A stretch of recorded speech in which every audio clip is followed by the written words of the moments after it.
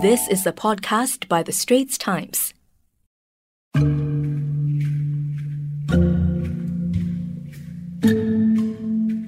Welcome to the Invisible Asia podcast, a series in which The Straits Times casts the spotlight on little seen or talked about segments of society across the region. I'm your narrator, Janing Tan. Indonesia's ISIS family. Kopi Gandroing looks like any typical Indonesian eatery. Tucked away in a little neighborhood in Yogyakarta, a few minutes' walk from a handful of universities and student hostels, the eatery is usually bustling with young people and college students hanging out over a meal or a cup of coffee or tea.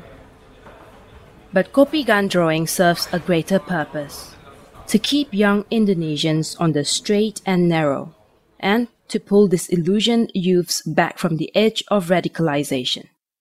This is a purpose driven by a brother's desire for redemption. Muhammad Inam Amin is 44. He is the founder of Kopi Gandroing.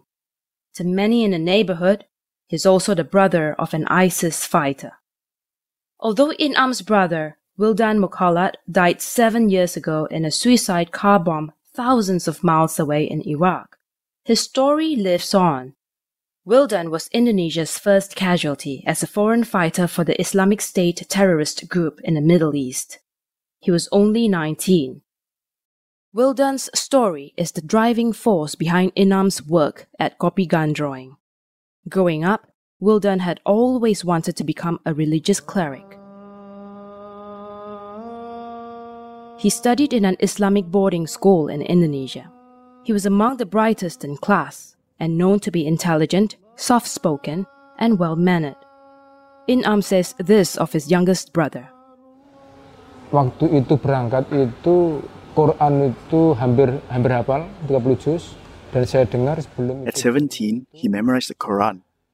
Not even his peers or other children and grandchildren in the family could do what he did. In 2011, 3 years before his death, Wildan left Indonesia for the first time for Egypt. He had won a scholarship to study the Arabic language at the Al-Azhar University in Cairo. But just a year into his course, he started to express his desire to join jihad in Syria. Inam says that in his calls home, Wildan would complain that his friends had all sacrificed themselves, but that he had yet to get his chance. Inam recalls how Wildan would complain, saya kok belum mati, sedangkan teman-teman saya ikut jihad semua banyak sudah mati.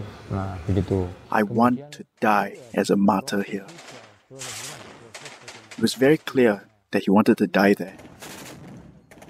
He even showed us a picture of himself holding a Kalashnikov rifle, which he carried with him everywhere, even when he went to bed. I tried so hard to convince him to come home, but it was all in vain. We couldn't get hold of him after that.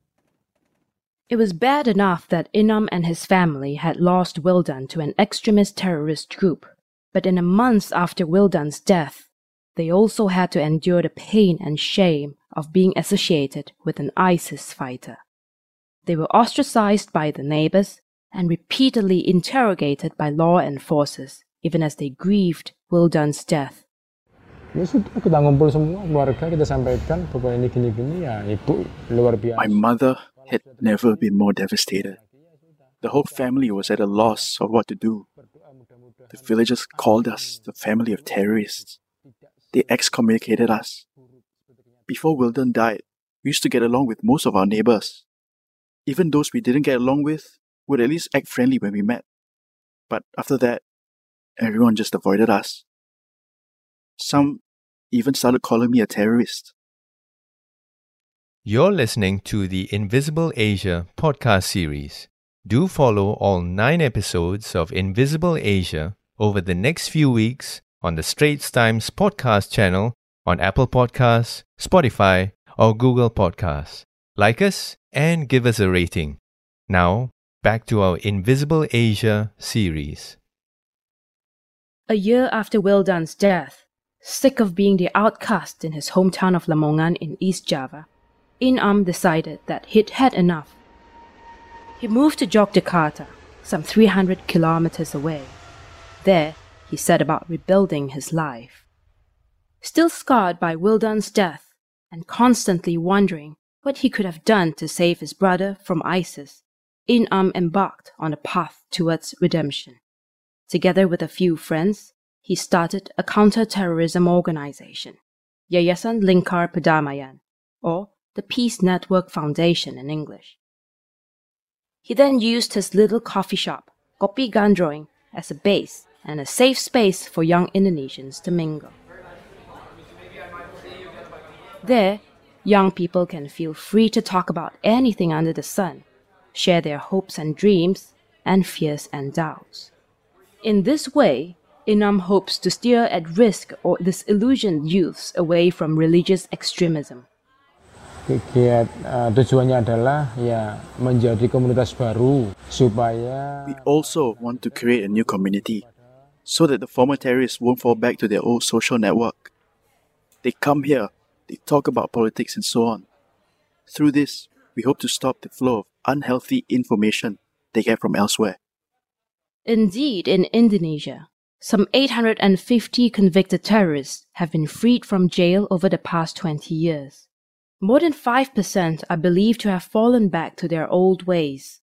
The problem is this: mainstream programs to de-radicalize extremists often fail to follow up with them over time. Dr. Nurhuda Ismail, founder of Ruang Ngobrol, another informal program that rehabilitates radical Islamists, told the Straits Times, "The government arrests these terrorists and brings them to Jakarta. But after they are released, local governments don't have the resources to look after them. So this is how they end up sliding back into their old ways. The ex-convicts may not become involved in other terror activities themselves, but they might encourage others to carry out those acts. We don't want that." Inam's foundation is a good alternative to the government's programs. Informal de-radicalization initiatives have two effects: a more human touch and sustained support that former extremists need. As Dr. Huda told the Straits Times, "They are more personalized to cater to different individuals. To effectively disengage extremists, we must first win their hearts, then give them a hand before changing the ideology in their heads. Now that's what I call the Triple H approach." in the 7 years since Wildan died, Inam and his family have moved on, slowly. Regrets remain, though. Saya yang paling terpukul dan yang saya selalu ingat. Dan as the eldest in the family, I am responsible for my siblings. Other families give their children everything, but at the time, I could afford nothing. I didn't give Wildan any money when he left for Egypt. I was in poor health and financial distress then. Even when he came to say goodbye, I was lying ill in bed. Inam sees the work he's doing at Kopi Gandroing and the Peace Network Foundation as a way of redeeming himself for having failed to protect his brother. Iya, karena sebetulnya usia muda itu mungkin usia mencari jati diri. These young people, they are at an age where they seek an identity. Maybe because they are bored, many decide to adopt a more religious way of life. But without a strong Islamic foundation, they are easily influenced by the wrong teachings. They listen to the words of war, the words of jihad. We just want to remind them that the Quran also contains words of tolerance. It also teaches mercy to all creation and kindness. We want to educate them on all these virtues before it becomes too late to bring them back. You've been listening to Invisible Asia. This is Indonesia's ISIS family, and I'm your narrator, Janing Tan. Do check out my full story in the Straits Times. We have a link in our podcast text description below. And don't forget to subscribe to the Straits Times podcast channel on your favorite audio apps, Apple Podcasts, Spotify, or Google Podcast for the next episode of Invisible Asia.